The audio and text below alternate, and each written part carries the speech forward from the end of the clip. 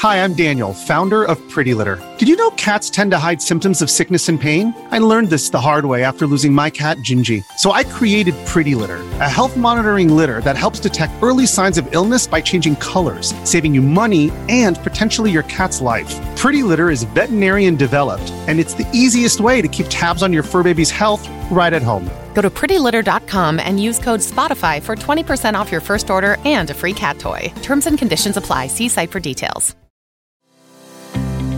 Hello, I'm Jason, and I support Gen X Grown Up on Patreon. You should do the same, because the world just needs more GXG to make it a better place. Just go to genxgrownup.com/Patreon to donate to the cause. No life, no fun. Don't you know that you're a grown up? Gen X Grown Up is a YouTube channel, website, and audio podcast you're listening to right now. All made for and by people who love exploring media, games, tech, and toys of yesterday and today through the eyes of Gen Xers who refuse to grow up. Your dinner cannot just be french fries. Basically, life sucks as a grown up. Welcome back, Gen X Grown Up podcast listeners, to this backtrack edition of the Gen X Grown Up podcast. I am John. Joining me as always is Mo. Hey, everybody. And of course, you know that George is here. Hey, how's it going?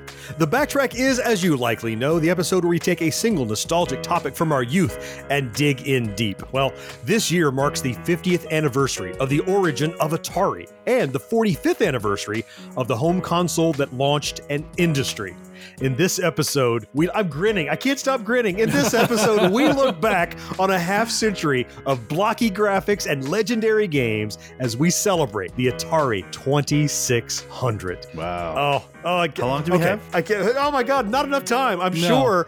So this is like a wrestling podcast episode. This needs like 4 parts. This could run for... The problem is we're all experts and could ramble forever about it, is the thing. Not like just wrestling where it's George. Okay, quickly, before we get into that, it is time for some fourth listener email. And the fourth listener this time around is Ben T. He dropped us a line. The subject line of his email, appropriately enough, is Backtracks. Oh, okay. Cool. Okay. Now, Ben discovered us over on YouTube where we're reposting some of our old Backtracks. Okay. Right. And he has since listened to the feed, listened to audio as well, current stuff, and he dropped us a line here, though he comments on YouTube. This was directly in our email inbox, and he says, I love this email. I just want to say how much I value Backtracks and wanted to thank you guys before you become too popular. Is that really a danger here? Let's say it is. Yeah, okay. Sure. I like how Ben thinks. I appreciate that. He says, soon you'll be a discovery by A-list actors, bikini models will be getting tattoos of your symbol, and random people will say things like, your channel saved my life. Backtracks are legendary, and it is only a matter of time before word gets out everywhere. From the fourth listener, he self-proclaims Ben. Wow, Ben. Oh, that's great. From your mouth right to the ears of everybody. I'm only scared about one line that he had in that whole thing. It was awesome. Which one? There's one line that scares me a little bit. He's like, before time, this will you guys. I'm like, we're already close to death as it is. We're old. We have an expiration I don't know date. How much longer I'm going to be able to make it? It's going to happen soon if it's going to happen. Can we pick up the pace on this whole A-list actor bikini model thing? Let's get on with it now. Ben, man, we're so appreciative that you found us and that you continue to listen or watch or however you engage in our show. We're grateful for you and anyone who takes the time to write into the show. We love it every time a fourth listener does that. If you would like your email featured here on the show, like we did Ben's, it's easy. Just hit us up at podcast@genxgrownup.com. Read every single one. And most of the time, like you saw with Ben, it's going to make the show because we're not yet famous enough to exclude people from having their email read on the show. Soon, maybe. So hurry, get those emails in. I'm done responding to the little people. Once we get somebody with a tattoo. No, I'm just kidding. What if it's one of us? Does that count? No, it's got to be. Because none of us are little. First of all, definitely no bikini models in this crowd. Yeah. That's right. Well, absolutely not for appealing purposes, at least. No, that's true. That's true. We could be for comedic purposes, for sure. We could be that 1970s postcard that you didn't want to get from somebody. Right. He looks like the copper tone baby. Like, ooh, guess whose birthday? Yeah, I don't see the Men of Gen X calendar being that popular. I don't know why. Oh, man. I get October. I'm calling it now. I call October. Okay. We got to get to the Atari 2600. All right. With that good business behind us and this talk of the Gen X Grown Up calendar also behind us, I hope, let's get into the body of this Atari 2600 backtrack right after this. Stick around. Hey, it's Kaylee Cuoco for Priceline. Ready to go to your happy place for a happy price? Well, why didn't you say so? Just download the Priceline app right now and save up to 60% on hotels. So whether it's Cousin Kevin's Kazoo Concert in Kansas City, go Kevin, or Becky's Bachelorette Bash in Bermuda, you never have to miss a trip ever again. So download the Priceline app today. Your savings are waiting. Go to your happy place for a happy price. Go to your happy price, Priceline. Be sure to subscribe to or follow Gen X Grown Up wherever you listen. And while you're there, rate and review the show too. It helps more than you know. Attention shoppers, the new Atari cartridge game is in. Excuse me. Uh-oh, George again. Ooh, Atari's ASC battle. It comes with 27 games, but that's just for starters. You can get 9 cartridges, 187 games. Blackjack. Oh! I'd like an Atari. Sorry, only our demonstrators left. Mine! No, George. Mine. The new video computer system by Atari. More games, more fun. With a backtrack like this, it's almost difficult to know where to begin, other than at the beginning of the console. But there's the beginning works. So much that I want to cover. This is one of those where I'm sure I'm not going to talk about half the things I want to talk about. But as I noted at the outset of the show, the Atari 2600 was now 45 years ago released. It was in about a week or two. It will be 45 years back in 1977 that this thing came out. Crazy. And that would have made me 8 years old. George, you would have been 6 at the time. 6. Mo, you were about 23. I think at the time. I was already retired at that point. Right. Yeah. In reality, you would have been, 11, right? 8, 9, 10 years old. Yep, 10 years old. At the time it was released, it was called the Atari VCS. Now, we chose not to call this backtrack VCS to avoid confusion with the modern confusing Atari VCS that came out, which later it was renamed 2600. But Plus, I never called it that. Ever when I was a kid. Me either. I always called it the 2600. I only ever called it the 2600. Yeah. I didn't even always use Atari. Well, in reality, I just called it Atari. It's my Atari because there wasn't like a different one to differentiate it from. Right. It was just the Atari, quite honestly. And then later, in retrospect, I called it the 2600 because they had all the others. I want to know where they got that number from. Well, it was the model number. They assigned model numbers, right? Yeah, but it's the first one. So why wasn't it the Atari 1? The Atari 1, like the Xbox One, which was the third one. Exactly. Well, maybe 2600 sounds cooler. It does sound pretty cool. It does. I mean, to me, I'm just curious, what the thought process was. Maybe one of our listeners can write in and tell us. You'd think an informative podcast like this would have researched that, but I did not. Didn't know that was coming up. Well, I remember getting mine. I'm sure you guys do too. I will tell you that what I got, interestingly enough, was not the Atari at all. I got the Sears Telegames Video Arcade because Atari licensed these out to Sears to sell under their own brand. And the cartridges were rebranded Telegames in many cases. I think it's interesting that a couple of years later, when they did the same thing with in Intellivision, they called it the Super Video Arcade, implying that it was way better than the Atari. Right. But I guess that it's not. And we did early on in this show, we did an episode where we talked about our first console. Mm-hmm. And all of us, it was either our first or second thing we ever had. You remember getting your first one and where you got it? George, how about you? Yeah, I mean, I remember not where we got it because I got it as a Christmas gift. Sure. Yeah. I got the 2600. I was the first and I think for almost all my childhood, the only kid on the block with the Atari 2600. Nice. Because as we talked about in some of the other backtracks, you only needed one kid on the block with a thing, and then everybody on the block had it. Yep. So there was one kid with the Star Wars toys, there was one kid with the basketball and the gold, and then I was the Atari 2600 house. So what I remember the most was getting it on that Christmas morning. And I talked about this, I think, before. I played that so much that it didn't register to me at the time that my father, who normally commandeered the television in the living room, as most of our fathers would do, he just sat back and let me do it. And he hated video games and computers and all that kind of stuff. But this thing, for whatever reason, there was some kind of magical aura.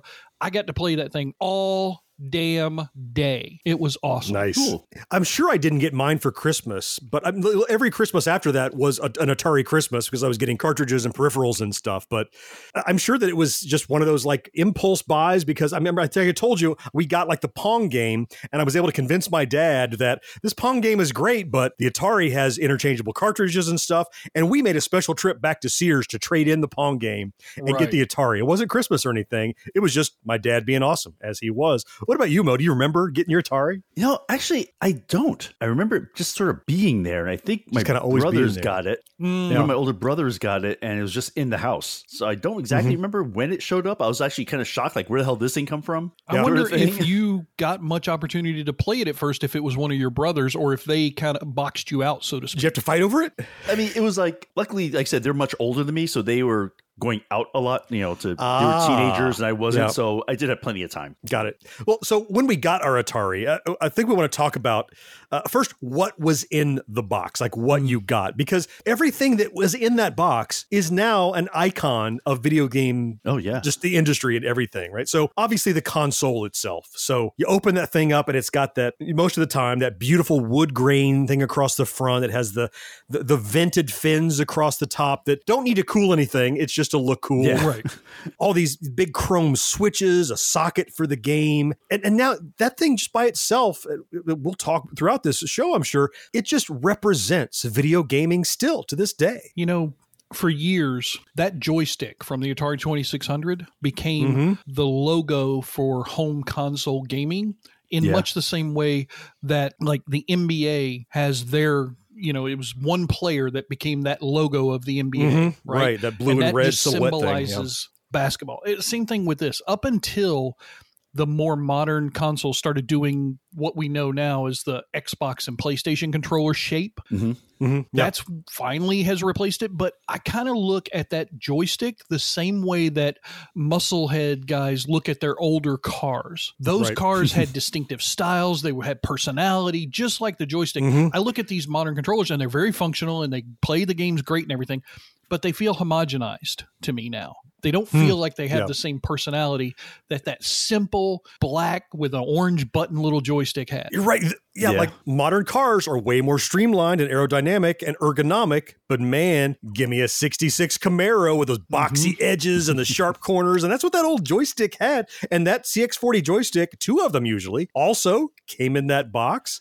It was a right-handed joystick, and nobody cared if you were left-handed. You just had to figure it out. That's the way it was. Yeah, you just dealt with it. That was it. I had a friend who was left-handed, and he would like reach his other hand around it to do it. You got to figure out a way to deal with it. Yeah, because there was no left-handed controller. I saw a left-handed friend of mine that turned it upside down and learned how to play the games with controls in reverse. That's crazy. So I had a left-handed friend that had me rewire it for him because all you had to do was change the directionals and you could hold it in the other hand. The cable was still coming out where your hand was, but at least you could hold it correctly and have the button under your right thumb.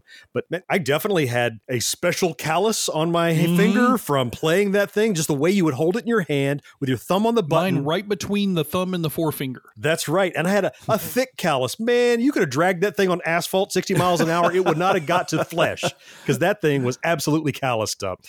The console itself was released in 1977, as we said. It went through a few iterations that I want to run through. The first one that came out, when we initially know, is called the CX2600. The model name, as we said, came out in 1977.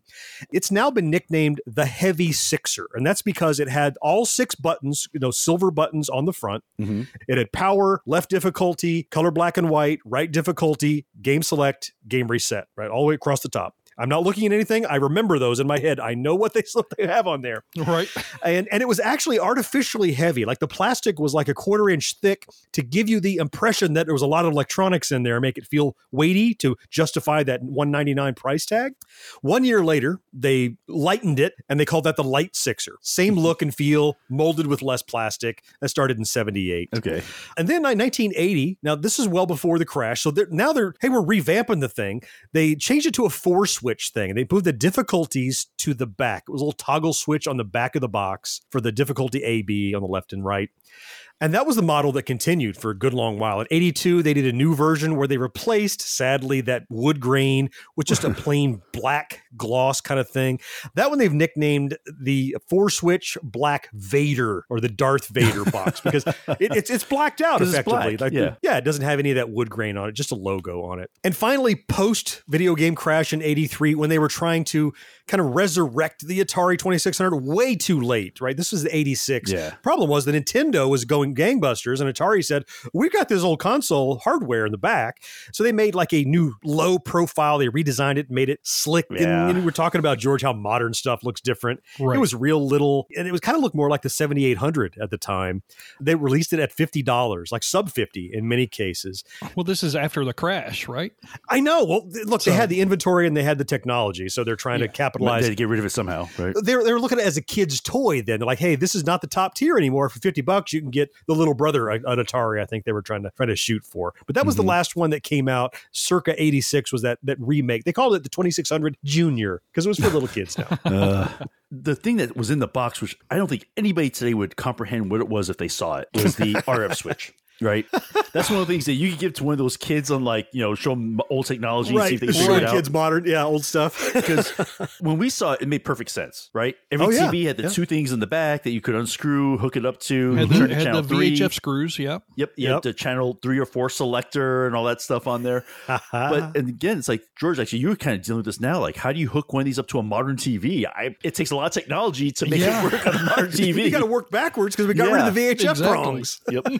And also, we can't forget the paddles. Sure. Oh, yeah. That was like the mainstay, because you could play your Pong style games your and all that stuff. The breakouts and all that stuff. You had to have the paddles. That was the redheaded stepchild of what was in that box. Like, everybody used the console and the CX40 and the Switch. Yeah. And the paddles were on a few games. It wasn't as much. It's true. It really wasn't. It was a double paddle, right? So one plug gave you two paddles on it. Yep. Right. Which means you could play 4-player games with paddle games, which was pretty awesome. Yeah, that came into handy like on Warlords. Exactly. Oh, yeah. That was probably the best use of paddles, quite frankly. And there were a lot of great games like Kaboom, where you were catching the bombs and the convict was dropping at the top of the thing. But aside from some packing foam and manuals, once you got that stuff out of the box, I know for me, I never put it back in the box. It stayed there. That RF switch was forever on game, never on TV. I was always using that thing. Mine did have to switch back and forth because, like I said, it was on my living room television. On the main living room, yeah. And you had to get up and switch it, too. You had to reach around that TV and switch that sucker. From the back. You had to flip when that you learn switch blind, you could do it in the dark. You know what that thing is. You've done it a million times. I kind of have a question that I want to ask as we're getting ready to move into the next segment, if you guys don't mind. Yeah, so please. I know we all had a system back then, and you may or may not remember which one of those versions that you might have had. The 4, the 6, the Vader, or whatever. The heavy. But what I'm more curious about is most of us in the Gen X grown-up generation, we probably got rid of those in a garage sale, or our parents gave it away to Goodwill or something. And we lost those consoles through time and attrition. But now that we're older, and we have money, and we've kicked our kids out of the house, I'm just curious if one of the two of you have also reacquired the machine, and which version you have now, if only one, or do you have all of them? So I have not. So that's easy. Okay. That's easy. Yeah. Well, will you yield the remainder of your time to the gentleman from Florida? Because I definitely... Yes. Go ahead, please. I didn't have one for a long time. At first, it hurt when you said we lost ours through attrition. I remember specifically, I won't get into the story, but I know when I got rid of mine. I was gaining money to buy a computer, right? So it made sense at the time, if only I'd known, right? I ended up buying a lot of games and consoles and stuff from a guy at a flea market that had just tons that he, like you've talked about before, it's just not moving. They're not putting it on the shelves out front. I have to go, do you have any Atari stuff? Oh, and it's in those Rubbermaid tubs under the tables. I'm like, really? Do you want to move all of it? And I ended up buying a bunch of it. We talked about it years ago when this happened. It's been many, many years ago, maybe 4 years ago or so. And in that were a couple of consoles. So what I have now is definitely the 2600 4-switch. So the difficulty is on the back. The heavy Sixers and light Sixers, they're harder to come by these days because they were only released in 77 and 78. But I have at least 3 original 2600s, and they're all 4-switchers and none of the Vaders, which are kind of the tail end people kind of want. What about you, George? I know you kind of recently have started in this adventure. I did, thanks to your daughter who has a very cool shop that she manages. I picked up an Atari 2600. It is the 4-switch, just like yours is. I've been struggling of late to get it to display its wares on a screen because, as you will find out when you reacquire these consoles, the modern televisions, they won't drop their resolution low enough to display the goodness that was and is the Atari 2600. It just boggles my mind. I think our next segment, where we're going to talk about the entertainment portion of this system, the games, where the rubber hits really the road, going to make me even sadder because I have this in my house and I can't play it. When you need mealtime inspiration, it's worth shopping Kroger, where you'll find over 30,000 mouth-watering choices that excite your inner foodie. And no matter what tasty choice you make, you'll enjoy our everyday low prices, plus extra ways to save, like digital coupons worth over $600 each week. You can also save up to $1 off per gallon at the pump with fuel points. More savings and more inspiring flavors make shopping Kroger worth it every time. Kroger, fresh for everyone. Fuel restrictions apply. You're listening to Gen X Grown Up. But if you have a friend who's not yet listening, why not? Tell them about us. They'll thank you later. The world's greatest arcade video games are now the world's greatest home video games. They're only from Atari, and only for systems from Atari, which means that when you play them on an Atari home video game system, you'll see amazing graphics, like this, thrilling action, like this. It also means that if you try to play them on anything but an Atari system, you'll see something like this.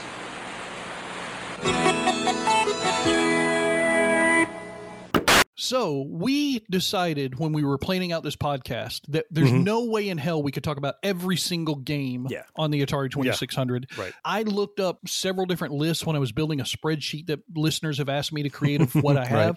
There's somewhere upwards of 900 cartridges available of different labels and types and releases and whatnot. No way we can talk about all of them. So what we all decided was that we would each get to talk about our two most impactful, notable games.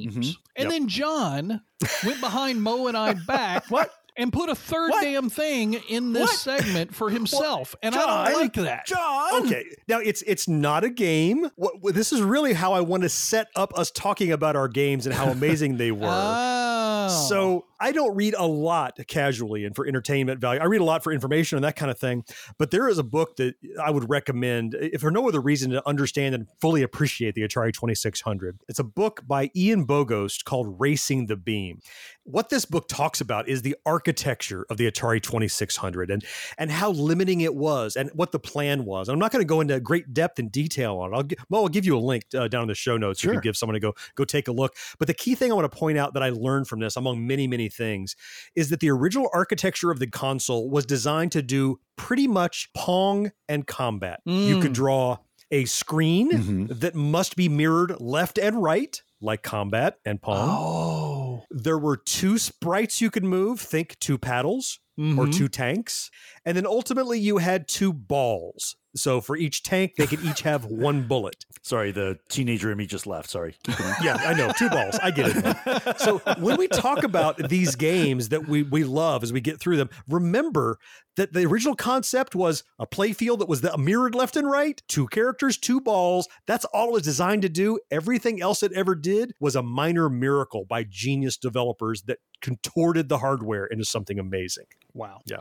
On that, George, let's talk about what is the first game you have selected that does kind of push the hardware and you remember so well. Well, it doesn't push the hardware at all because you just explained how it was designed to work on the hardware. First one I want to talk about is Combat. It was the pack-in game. Oh, yeah. Everybody has. Yeah. Oh, my goodness. Some of the stuff you just talked about make me now want to go read that book because it never clicked until you said it the way you said it. But those, like on the tanks thing, the mazes were mirror images left and right. I knew it, but it didn't dawn on me why.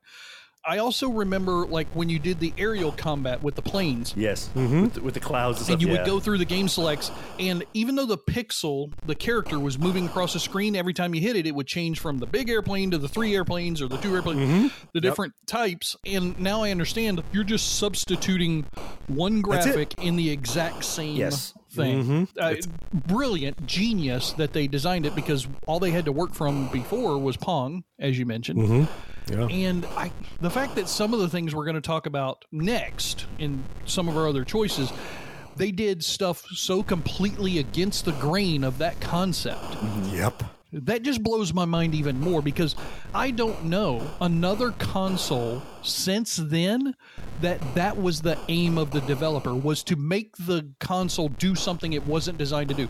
If you talk about your Xbox or your PlayStation or your Nintendo whatever console, everything that the developers did was okayed by the company creating the console in the first place. Sure. Yep. You're telling us through this book and through interviews and everything else that these guys were hired by Atari and later on split off into other companies and just said, you know what?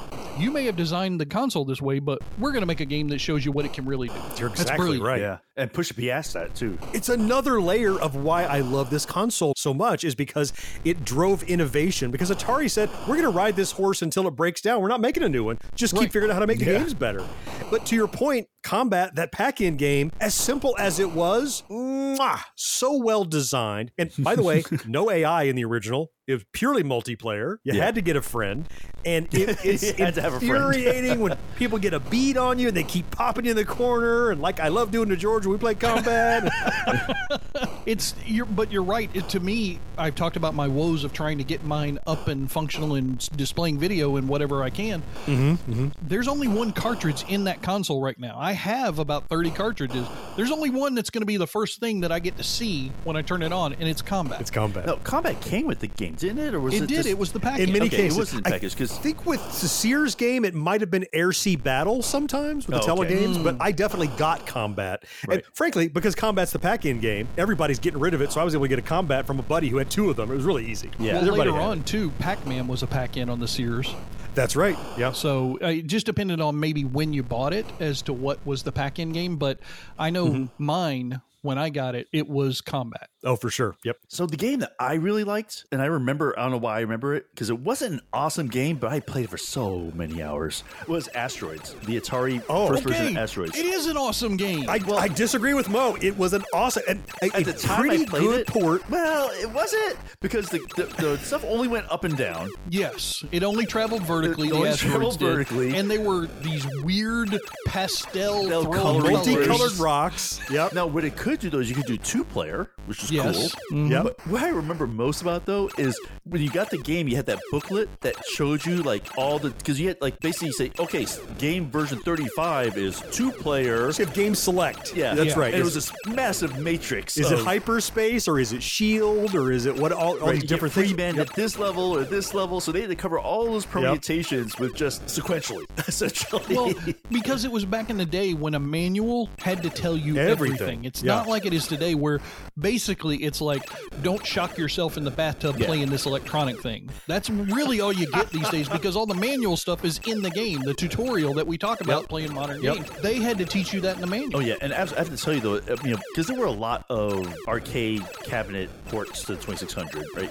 But this one to me felt the closest to the real Asteroids than some of these others that came out. Some of the others were just terrible. Didn't remind me of the game at all. This one, at least I got the feel of the game, even though I think I probably sprained my thumb of that joystick, because you're like, it was a workout using that joystick. Those were some tough damn joysticks. The joysticks today are like, they're crap as far as how solidly those things were built, because I don't care. Tanks. You felt like you were putting force into that joystick that got your ship that much further over to the left. And you leaned it. Did you guys ever lean it? Like, you're trying to go faster, so you lean the joystick. That makes a difference. If you lean it farther, it'll go faster. Sure. Well, you talk about how Asteroids wasn't accurate enough. For me, it was like the closest I found. Yeah, it was the closest. Consider what we had imported from the arcade up to that point. They weren't bringing arcade games home, really. Space Invaders was probably the best, most accurate conversion, maybe, for the Atari, but Asteroids was so good, Mo, that even the multicolored rocks, even the fact that you had to go through the manual to click through, 20 different versions, I played the hell out of it. And I did too. It's an awesome pick, and it stayed in that console many nights. Absolutely. And the fact you could do 2-player, that was probably the most fun. Simultaneous? Yes, simultaneous 2-player, which you couldn't do in the arcade. No.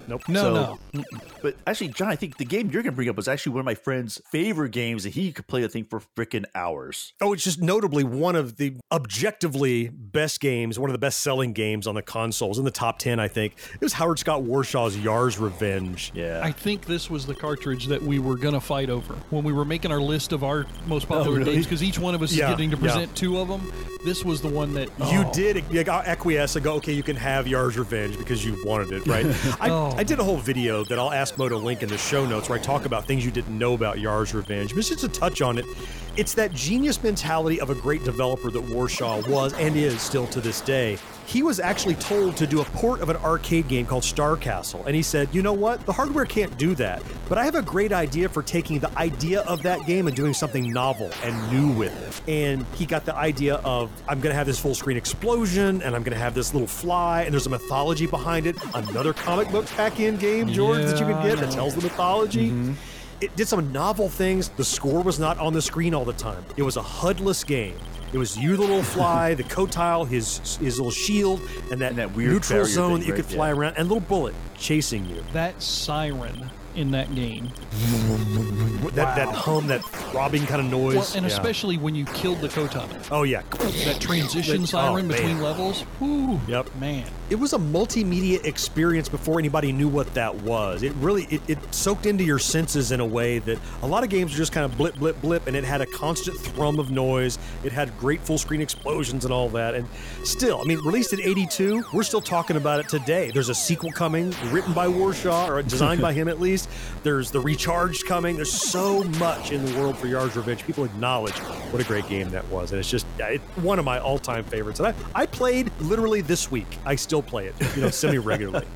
Oh, Mo, you got another pick. Another one that we're all going to like. Everybody's going to like. Oh, yeah. This is one that... It's another one that for some reason I just played. And I know this maybe wasn't everyone's favorite, but Pitfall came out in 1982. It was an Activision game. Right? It was not like the Atari, it was Activision. And they really pushed the hardware. I mean, Activision could make it do things nothing else could do. And I liked this game because it had like an end goal. Right. You could get the 32 treasures and finish. That's right. And you had a time limit. You had to do it in 20 minutes. And it was a clock. Yep. That's right. You had to finish it. That's right. You had to finish in 20 minutes. It's one of those games that you knew that you had a stopping point. So you kind of, I mean, you had 3 free guys, but I rarely died. It wasn't about the men. It was about the treasures and not getting hit and not taking damage. Yeah. And it also reminded me a lot of the arcade game Jungle King. You could swing on the ropes and that kind of stuff. Similar theme. And so that game was another one that I just liked it. It had different screens that you had to do. I just had a blast playing that one. I'm going to give 2 facts that may shock you both. Number 1, I think this game is the poster child for how badly programmers were treated during that era and how they fought back, because there's no better or more well-known video game from Activision than Pitfall. Simple as that. Number 2, I didn't own it until this year, ever. Oh, really? Wow. Now, you played it probably, right? But not owned it? Or no? I played it at a friend's house one time, summer, and that was it. I never had any real time to play it. So even though to this day, I know it's a seminal game. I love the design, the aesthetics. I know it's one of the first that had the random generated room thing, right? Yep. I just don't have the 1970s, 80s time frame reference that you guys do. And I'm very, very sad about that because it's a beautiful game. Now, when you played it originally, did you not like it? And that's why you didn't get it for yourself, or you just never happened to have the opportunity to get it? I just didn't have the opportunity. I mean, 1982, I'm 11 years old. I don't have my own income at that point because even though I'm working at the grocery store, my father kept all the money. And the cartridges weren't cheap. For the time period, they just like today, a video game A-list AAA thing is like $60. Well, back then, I think these things were like $20 or $25 or something, which was some of them. I remember paying $40 for Vanguard at a Babbage's. Yeah, a brand new game by Atari. Yeah. Well, to show you how popular this game was, it was number 1 for 64 weeks in a row. Whew. And they sold 1 million units in 5 months. So, and all of those programmers were like, in your face, Atari. Yep, exactly. Yeah. Oh, absolutely. I'll tell you a little bit of trivia about Pitfall the next time you play it. And George, the first time you play it in earnest, is that when you travel underground, that's equivalent to 3 screens above ground. I saw that. I think we found that out, or at least I found that out at SFGE at the talk that the developer gave. I think that's where I learned it some years back at SFGE. Yeah. And so when you're mapping it out, it's not random. them, I mean, it is randomized, but it's predictable once they generate it. If you go those many screens and come that far back, it's going to be the same. Yeah. Nice. It's genius. Oh, good pick, Mo. Pitfall is so damn good. Yeah. More than it should be. Yeah. So another one that jumps to mind that I'm gonna go into is another one that probably everyone has played, and if you haven't played it, you're aware of it because it was featured prominently in Ready Player One, both the book and the film, and that's Warren Robinette's Adventure. Yeah. Now this was another Castle Duck. Yeah. Think about the limitations we talked about of the Atari, right? Well, I could draw a playfield that mirrors left and right. Well, think about those castles. Think about the mazes. That's exactly what he did. He worked within those constraints, but he wanted to take Scott Adams' text adventure called Adventureland and try to give the user the same kind of idea where you have to go east, go west, find key, take lamp, pick up the bridge, things like that, and know where to use them. The game itself is really simple. There are 3 difficulties. There's a constant map that doesn't change. They randomize where stuff is. But we talked about a little, and we're going to talk a lot more about Activision later. You mentioned, George, how, Pitfall was this big middle finger to Atari for not treating their developers well. Warren Robinette was in that same environment. So when Adventure came out, he asked for his name to be included on the thing to show he did it. They said no. He said, fuck you, I'll put it in the game instead. This was the first Easter egg ever hidden inside of a game created by Warren Robinette. Look, you go find the dot, you bring it to the room, you bring 3 items, it flashes, you walk in, and someone had to find that without the internet. And then they wrote to Atari, and Atari found out, and by that time, Robinette had left Atari, so he couldn't be mad at him, or they couldn't do anything to him, at least. But you talked about the dragons that are ducks and the sword that's an arrow and your character that's just a box. You had to imagine all the stuff around that. Yeah. And despite how simple it was, I could play it over and over and over and still do. You know, it was the first game that made me start drawing by hand maps to a game. Track where things were. Yeah. Yeah, because you said, John, they didn't change. They randomized where the objects were, but some of those mazes, you could get a little lost in them because you move through them fairly quickly, right? Sure, it wasn't that the maze was difficult to solve. It was where you needed to go in relation to other rooms that was important. And I remember distinctly taking, like 4 or 5 pieces of construction paper and drawing out each map and then taping them to my wall in the order that they came out in the game so I could follow my path to complete the game. Yeah. It definitely one of my favorites. So, George, you have another one, I'm sure, and it's it's a contentious one for some people. But so what's your pick? Let's bury the lead on George's pick here. But I don't care. I know that a lot of people are up in arms. This is the worst blah blah blah port of this game ever, or whatever. I don't really care because one of the games that was my favorite to play when I got my Atari 2600 and would play for hour and hour and hours and hours and hours was Pac-Man. I loved that boink, boink, boink, boink, boink sound. I couldn't get into it. I had trouble with it. I loved that game because it was the game that when I couldn't go to the arcade, because we couldn't go to the arcade every day. It wasn't possible. You didn't have the money. Your parents wouldn't drive you to the mall or wherever your arcade was. You could not, as a young person, go to the arcade every day. I couldn't play Pac-Man as often as I wanted to. This was a way for me to get an opportunity to play that game as often as I wanted to. Yes, I understand the colors were messed up. The maze didn't make sense. I get all of that.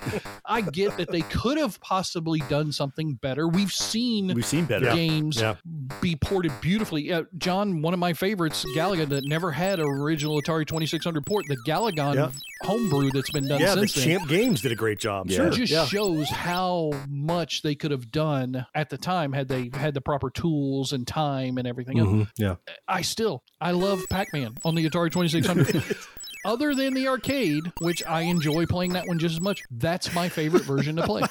My thing is that it isn't Pac-Man. Look, it is a fun game. The problem is they tried to say this is Pac-Man. So much was sacrificed. And you could run down the list. The dots aren't dots, they're wafers. The maze is wrong. The ghosts are all the same color. They flicker. Pac-Man looks left and right, not up and down. There's so many concessions that while it could have been a fun game on its own, the fact that they called it Pac-Man, well, they had to. They licensed the game. I get that. But you constantly compare it to that, or at least I did. But on its own merits, it's cool. But but not Pac-Man. I don't succumb to that argument because we just got through talking about Asteroids, which made all the same concessions that Pac-Man had to. No, don't win with the moe thing. No, I don't agree with that. In Asteroids, you call that game Asteroids. It only had vertical movement. The asteroids had colors. You could play 2 players at the same time, which you couldn't do on the original arcade machine. But that's an added thing. That's not like a... That's a bonus. It's a bonus thing. No, but it's different. That's my point. You're saying that it has to be exactly the same as the game where you can't call it Pac-Man. No, John did. I'm not talking about you. Okay. Moe's innocent. John's guilty. Okay. Like John's going on there, not dots, they're wafers. Okay, motherfucker. They couldn't draw circles properly back then. I'm sorry. That's not my fault. That's Atari's fault. They should have made Pac-Man Jr. You're saying they should have made the console that had the only developed for Pong and Combat. These guys were geniuses to get out of that system what they did, and I think Pac-Man is a very fair representation of that game. I disagree. But that's okay. That's okay. The reality is, I think we all enjoyed playing it. There's no question there. I had Pac-Man. I played a ton. Every time I criticized it, I'm like, this isn't right. But I'm going to play it some more because it was still Pac-Man at home, and I had a hell of a lot of fun. You had it and loved it. Mo, I assume you had it, played it, maybe? No, I didn't have Pac-Man. No? Well, your opinion's invalid. No longer. No. You talk about I went to a friend's house, played it, and I was like, nah. Yeah, you suffered from it, yeah. Well, if it was the only Pac-Man you had, it was certainly a great facsimile of the idea of a Maze Runner. Yes. But it just didn't feel right enough for me. But we're going to have to agree to disagree on this Pac-Man one, George. snobs, I'm sorry. All Pac-Man snobs. Jesus. Yeah? Guilty. Again, John's guilty. Okay.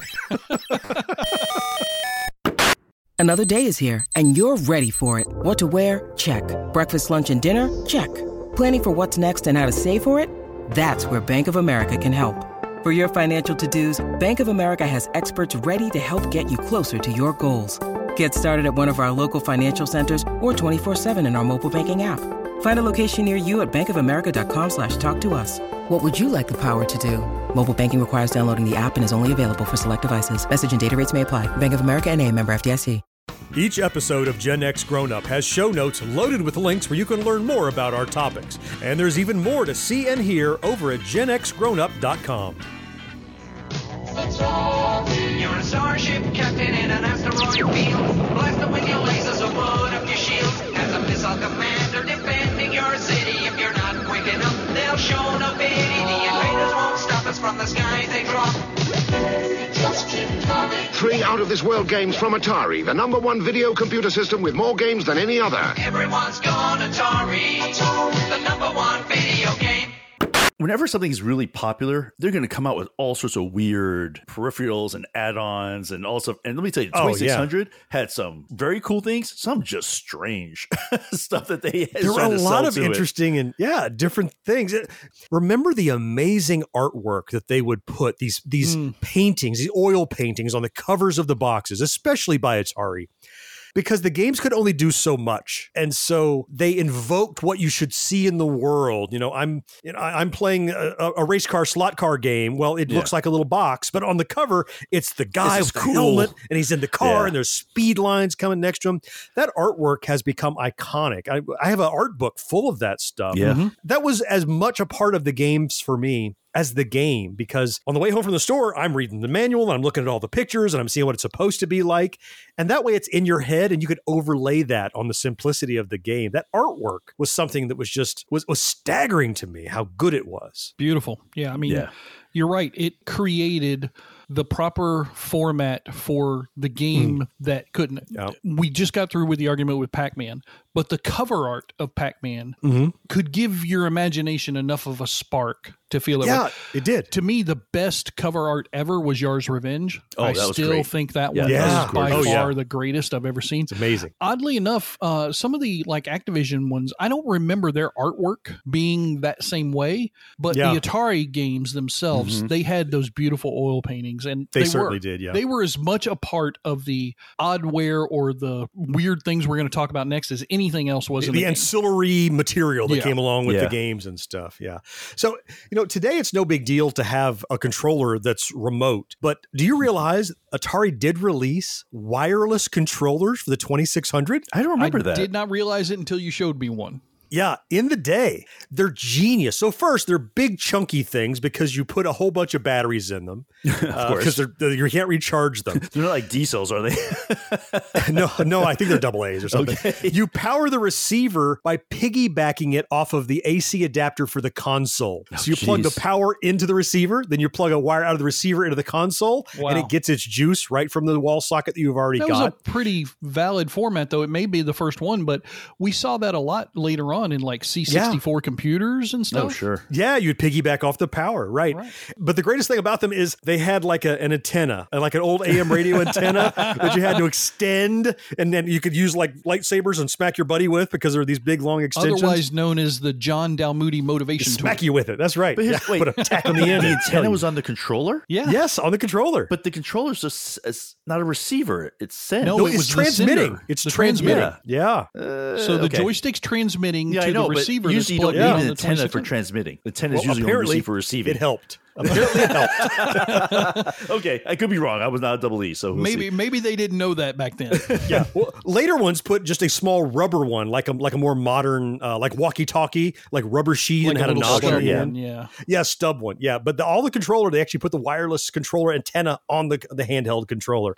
I have a set of them that I got from somebody, and I've yet to test them. But man, I never knew they existed until I saw it like a listing. I'm like, they're mine. I'm taking it. One of the more unusual oddware. We'll see this as we talk through this list, but for specific games, they release very specific control devices. Oh, sure. Right. And one of the ones that I've done some research on lately and that I desperately want to acquire because I loved the game in the arcade so much and I just want to see the 2600 version with this controller, they released a specific track and field controller. Oh. It has 3 buttons on it instead of just the one of the original joystick. And it kind of has a similar look and feel to like an old NES controller. It's square and flat. So part of me wonders, is that where Nintendo got the first idea from? Or, I'm just realizing how that must work. I've never seen one of these track and field controllers. I'm going to have to look it up. But the way you played track and field on the Atari was you wiggled the stick back and forth. Back and forth, right? Yeah, left, right. If you only had the joystick, Yeah, the left and right buttons have to be left and right controller. Yeah. And the middle button is likely that jump button. Exactly. It's perfectly mapped. Yeah. Oh, so you could, if I had the wherewithal, I could have made one out of a controller back then if I'd known.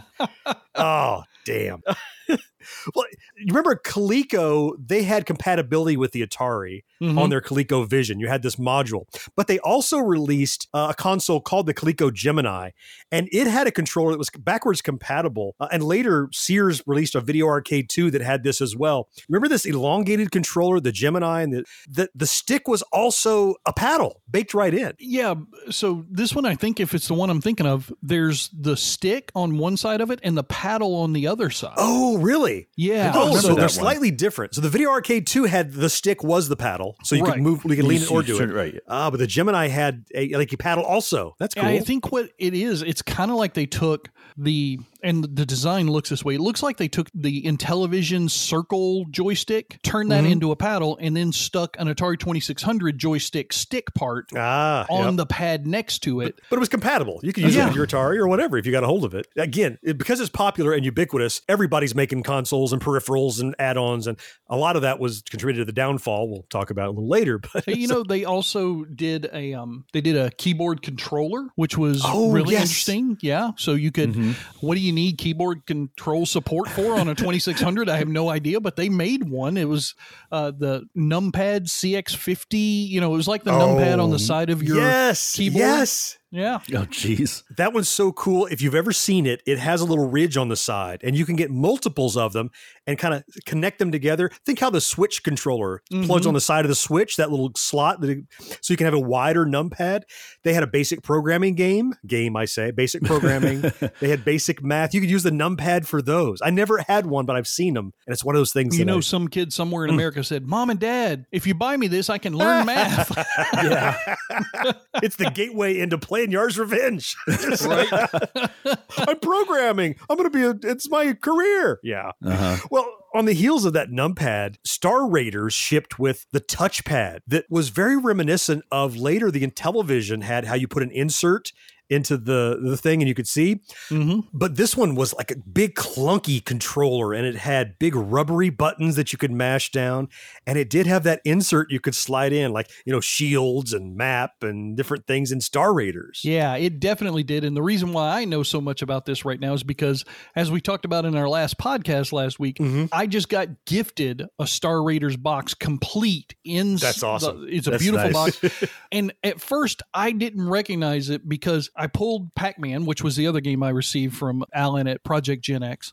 But then I pulled the Star Raider box out, and it's double the size of a regular Atari 2600 cartridge box because it has that joystick in it along with the box that was just for the game. It was the thing that I'm sure that gave it a higher markup price when they were selling it retail. But I'd have bought it if I'd have seen that. And it came with a comic book. What else could you ask for? It's funny. I'm looking, because for those who don't know, when we do these podcasts, we actually have video so we can see each other. Looking behind John, he actually has the diagram of a Atari 2600 joystick. Right over in my man cave, I have artwork that representing the blueprints of the Atari. Sure. Do you guys ever remember the Starpath Supercharger series? No, I don't know that one. This was an amazing idea. So you remember that Atari cartridges held 4K, 4 kilobytes of memory. That's all they could hold, right? Yeah. So the idea behind the Starpath Supercharger was to try to bypass that without making the cartridges cost far too much and be cost prohibitive. The Supercharger, they shipped you had to buy the Supercharger set, which was a cartridge that plugged in with some wires hanging off of it. When you bought the games, you bought cassettes that you plugged into your little boombox. And you push play and you loaded the next 4 kilobytes from the cassette and you played that part of the game. And when you got to a certain part of the game, it said, okay, you've advanced like this far in the dungeon or something, push play. And it would load the next 4K. It would remember your score and what you have and load another 4K of knowledge and information about the game. There were only about under a dozen games in this, but every one of them, they're larger games in scope. They're like kind of big attempts at adventure games and larger kind of worlds that you couldn't do inside of a little cartridge. And it was far enough in the life of the Atari, but think about it, you had to get a cassette and some wires and plug it in and push play, wait for it to load, which we know from Commodore and Atari days takes forever. Right. Yeah. But at least you're only loading 4K, but those things were pretty amazing. That's crazy. I mean, another crazy thing that they had, believe it or not, we're talking Atari 2600. We've done a podcast about this subject, about how we used to dial into services like BBS's and of course. America Online, all that stuff. They actually had a modem for the 2600 called GameLine. It's a nuts. You would use this system and you would plug it into your Atari, and I don't know enough about it. I should know more about this given the time frame I grew up in. But apparently you could use it either maybe with your cable company or just from Atari Direct. I'm not sure which, but you could download games through this system that you could play on your 2600. Oh, geez. It's funny. I just saw one of these for the first time maybe a month ago or so because it came into my daughter's game store and it looked, they marked it up like $200, so I didn't buy it. It was still in the box with a manual. Wow. And reading on the back, it talks about how you can upload your high scores of games to what would have passed for the cloud back then. Like you dialed in and you could see a list of high scores and upload yours. And just the idea of connecting to the world when there's no universal network to connect to. It was just the game line. Basically, it was a little BBS for Atari users, but you didn't know it. That's crazy. Man. That was sick. In doing some research, I found something I never heard of, which had to be the weirdest one I've seen. The Coleco Kid Vid system. Okay. That sounds pornographic. Not that kind of kid. Were there some no 2600 perverts out there? Maybe that's why it failed. Maybe that's why it failed. But essentially, it was a cassette player that the games came on cassette and it plugged. And this is just from me doing what I could find. There's not a whole lot on it. Only had 2 games. Okay. The cassette plugged into where your cartridge goes. And I think similar to your Supercharger, I think it fed the data into through the cartridge. Oh. So again, if anyone out there who's listening knows more about this, please, because I'm intrigued because it just looks bizarre that you would actually have a cassette player sitting next to your Atari 2600. I never had any of the fancier, weirder stuff like that. Like I remember looking in magazines and seeing ads for the Starpath Supercharger and going, games like you've never seen before on your Atari, amazing, whatever. And I never even knew anybody. I never saw them in a store even. I don't know, like you could order them online or something, I guess. But we talked a little bit about the paddles before, and a lot of people don't realize there's a differentiation. There was the paddle controller, but I think there was a version of Night Driver you could buy, like Star Raiders was packed with, or maybe it was Indy 500. I think it was Indy 500. They had driving controllers, slightly different than the paddle controllers, just for driving games. Remember these? Yeah, so I know the difference, and I'm not sure which one is which. I think I do, but I'm not 100% sure. The paddles, if I remember correct, did not rotate 360. They stopped, right? They had stops at like 330 degrees, I think. Yeah. But the driving ones did. You could just spin on those, and there like were no a Tempest stops. spinner kind of thing. Like it wasn't freely spinning like that, but there was no stop in it. What are those accelerometers or whatever they're called? Potentiometer. Potentiometers. There you go. Potentiometer. Yeah. So I guess that's what the driving one was one of those potentiometer type of things. For sure. And it's just reading a value into the thing. But I remember playing Night Driver with it, and you could turn and try to make the turn really fast, like cranking the wheel really hard, as opposed to a real position left and right. It was relative position for driving games. Awesome. Interesting. There's so much stuff that came out for the Atari because, as I said, it was everywhere, and it defined this industry that grew out of it. Now, in the next segment, we're going to talk about a little bit of sad, but a lot more happy because this gravy train ran out pretty fast due to some mismanagement, but still the Atari is iconic and continues to be. We're going to talk about that when we get right back. If you're an athlete, you know the greatest motivator of all is the fear of letting your teammates down. After all, a team is only as good as its weakest link. So you owe it to those wearing the same jersey as you to be your best every time you step on the field. That's why there's no vape in team. When you vape, you can expose your lungs to toxic chemicals that can damage your lungs. If you're a step behind, the team's a step behind. Brought to you by The Real Cost and the FDA. If you're a die-hard Gen X grown-up, you can pledge your support by clicking join on YouTube or by becoming a patron at genxgrownup.com/Patreon. I'd like an Atari 2600 system, please. Tell me, you're buying it because it plays hundreds of fun and challenging games, right? No. Oh, then it's because of its incredibly low price? Not really. Well, it must be because its new and exciting games are now priced lower than ever. Then why are you buying the Atari 2600? You see this cute little girl over here? Yes? She's relentless. The Atari 2600 video game system and its new exciting games at a new low price.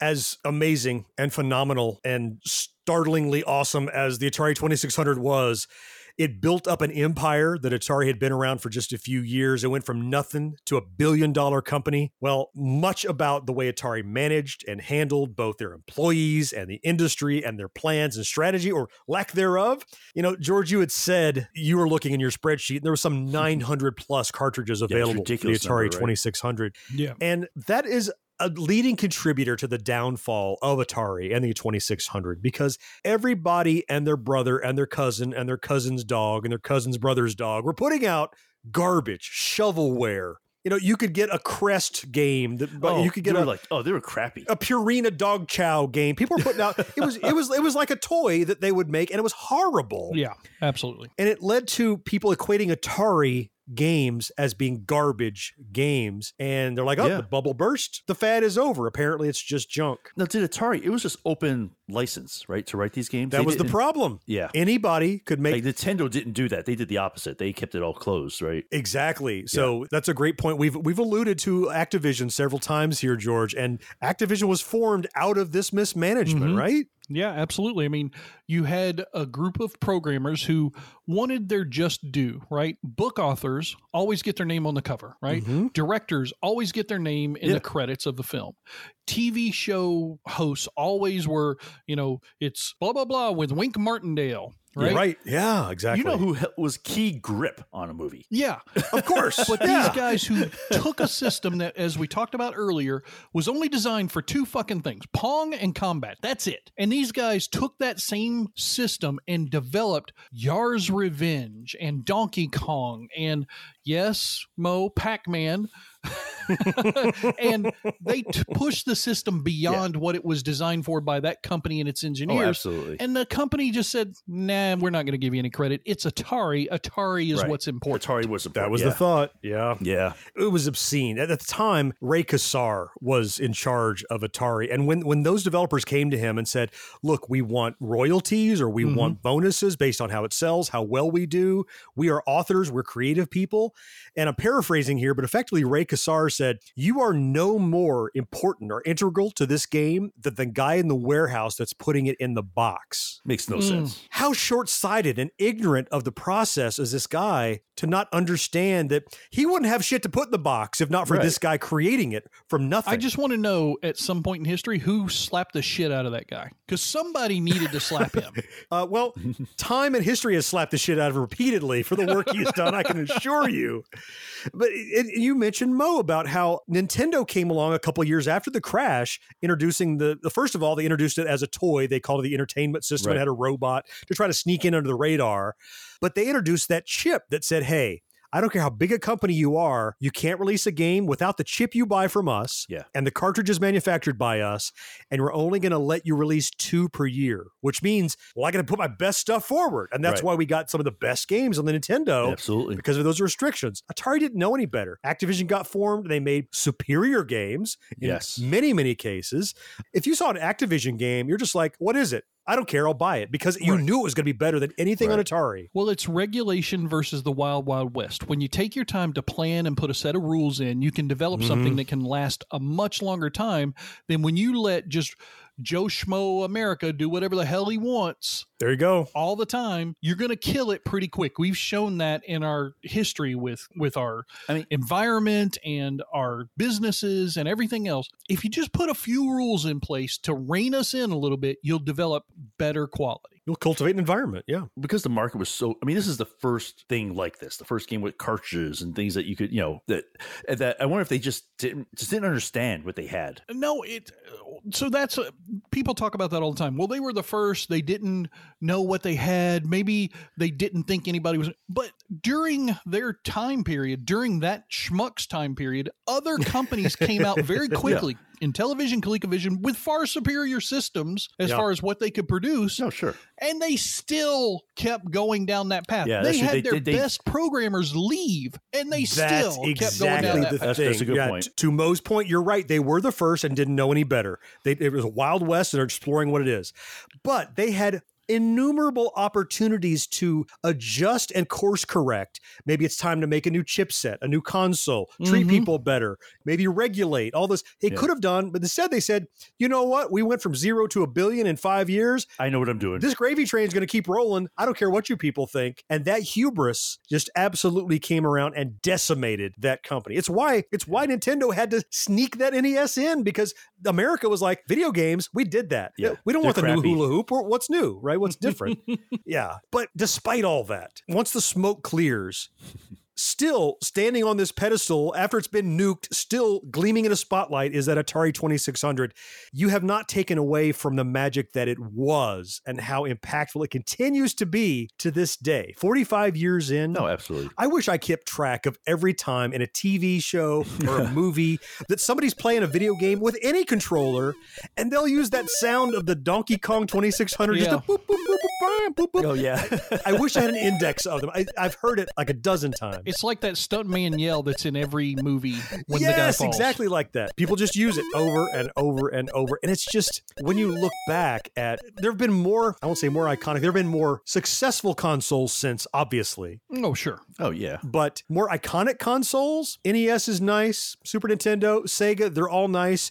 But you see that single CX40 joystick, black shaft there, and a little red button, and it's just, it says, this is especially classic gaming. It's iconic, like a cassette tape and a Pac-Man silhouette and a boombox. It's still, to this day, I'm amazed by how impactful it is. You know, one of the things I love doing is creating spreadsheets and looking at numbers on this podcast. Yeah.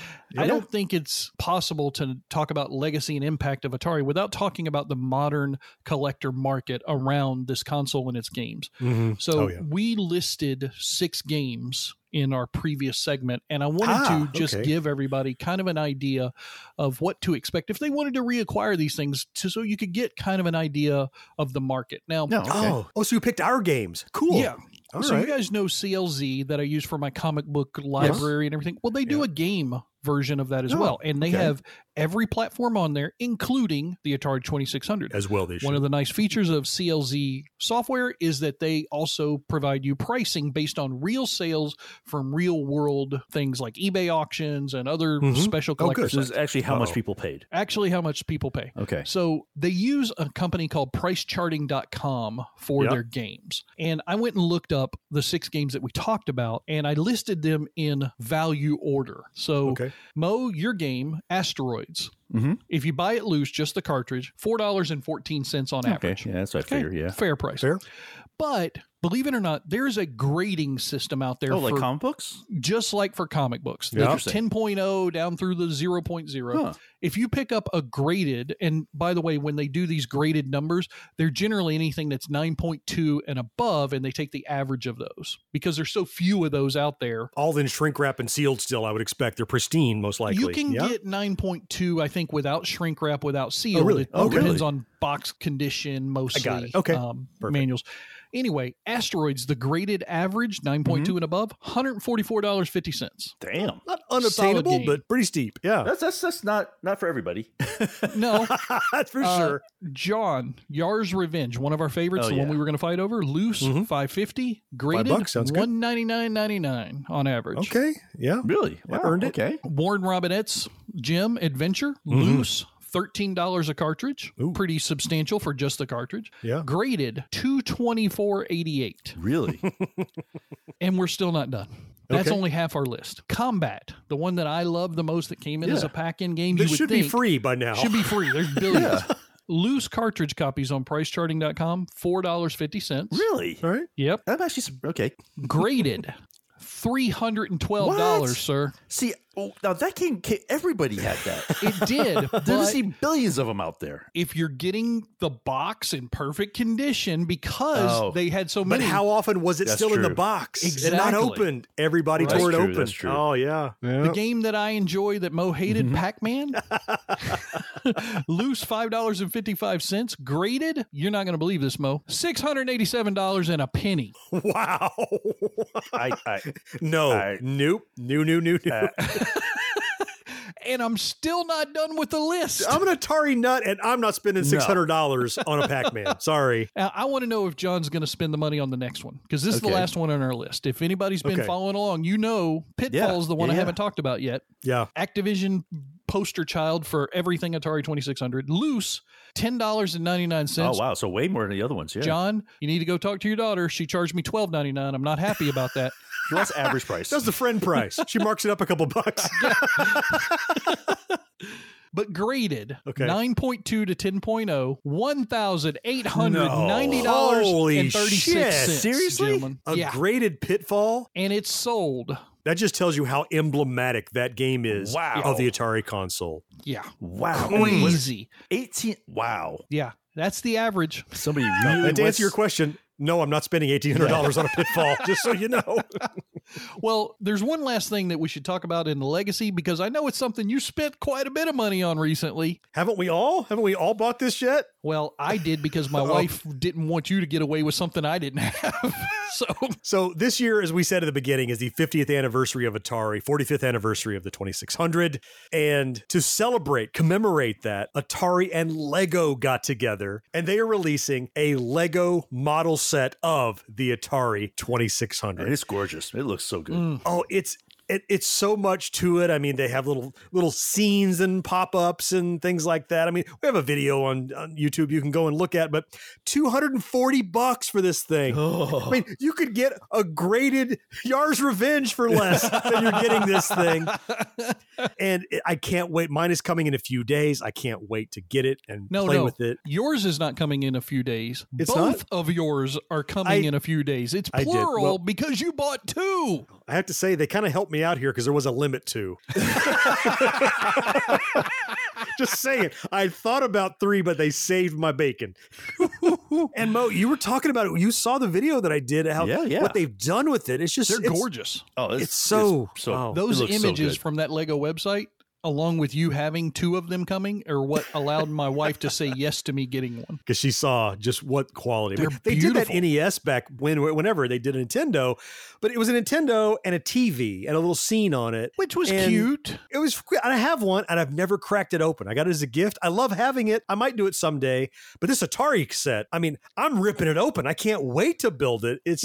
First of all, it seems to be ratio of 1-to-1. It looks like it's the full size of the I'm going to console. compare it side by side. I think it is, yeah. And then they got the cartridges will plug in. It comes with 3 cartridges. The joystick that plugs in. I mean, it's beautiful. Just, I just went to the Lego site because I'm thinking I really need to get one. Okay. The limit's now 5. Just God saying. damn it, Mo. Why do you have to tell me this stuff? I'm looking right now. It says limit 5 right there on the website. That's no help to me at all. That's really bad news. I'm just trying to help you, brother. You know, you could have always gotten around it by going back and purchasing it in multiple purchases. I was grateful the limit was there. I was pleased. I was like, thank you, Lego. Is this a limited run? This isn't a limited run model, is it? They haven't said. Yeah. I mean, historically, Lego sets do not run forever. That's true. They always end at some point. Yeah. Like, I mean, you might get a little bit more than the original price value at some point because they will stop making. They will them appreciate at some point because they're not going to make them forever. They don't make any of their sets forever. But are you going to double your money? Like, I don't think these things are going to sell for $460, but they might. You have to remember, I'm not George. I didn't buy the second one as an investment. I bought the second one because I want one still in the box after I rip this one open and play with it because I play with my toys and I kind of want one. So if you're not doing it as an investment, why would you want one still in the box then? What's the point of that? If you're going to open one up, why would you want to keep one? Because I can't get another one later. I just want to make sure I got it. Okay. You never know. You never know. And how many times are they going to release an Atari Lego set? Once, likely. This is probably. It. Well, we won't be alive to see the next one. Yeah, right. Well, with any luck. If so, I'll be a machine, a brain in a jar. We talked about this. I hope they start releasing cartridge mini sets. They could make a mint by continuing to release little sets that are cartridges and those little scenes. That would be genius. Yeah. I'd be okay with paying $20 for one of those. And what are the things in the sets? Centipede that we didn't talk about, but it was what the other ones are Asteroids and Adventure. So they picked some iconic ones, the Atari games. Oh man. We could probably talk for a further several hours about the Atari 2600, but suffice to say that we're all big fans. This had a huge impact on our youths and it continues to have an impact. It's a part of what we do with Gen X growing up today. It's helped to inspire us. It's that nostalgia. It just scratches that itch of remembering sitting in front of that TV, cross-legged with the RF switch, and off you go playing Pac-Man or Pitfall or whatever it was. I bought the freaking Lego set. All right, Mo. Woo, good man, as you should. How many? Just the one? Just one. Just okay. For those of us that don't have $20,000 of disposable income, we can only afford one as opposed to, God, thank God they had the limit of 2 on there. I'd have bought 3.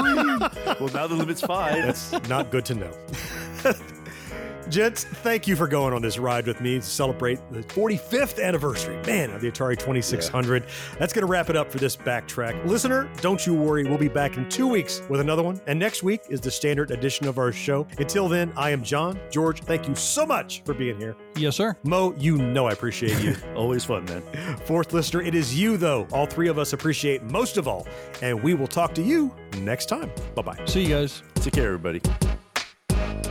No life, no fun. Don't you know that you're a grown up? Gen X Grown Up is a member of the Evergreen Podcast family. Learn more at evergreenpodcasts.com. No more watching shows till sunrise. Unacceptable for grown ups. Your dinner cannot just be French fries. Basically, life sucks as a grown up. Oh, we're getting emails about the calendar. Oh, yeah. Just God damn it. Are you tired of seeing your teen or young adult struggle on a path that clearly isn't the right fit? Is your teenager confused about which direction to take after high school? The future of work is changing rapidly, and our kids need to know all of the options available after high school so they're empowered to make the choice that is best for them. In each episode, we explore the latest trends that are shaping the opportunities of today and tomorrow. I'm your host, Betsy Jewell, and this is the High School Hamster Wheel Podcast.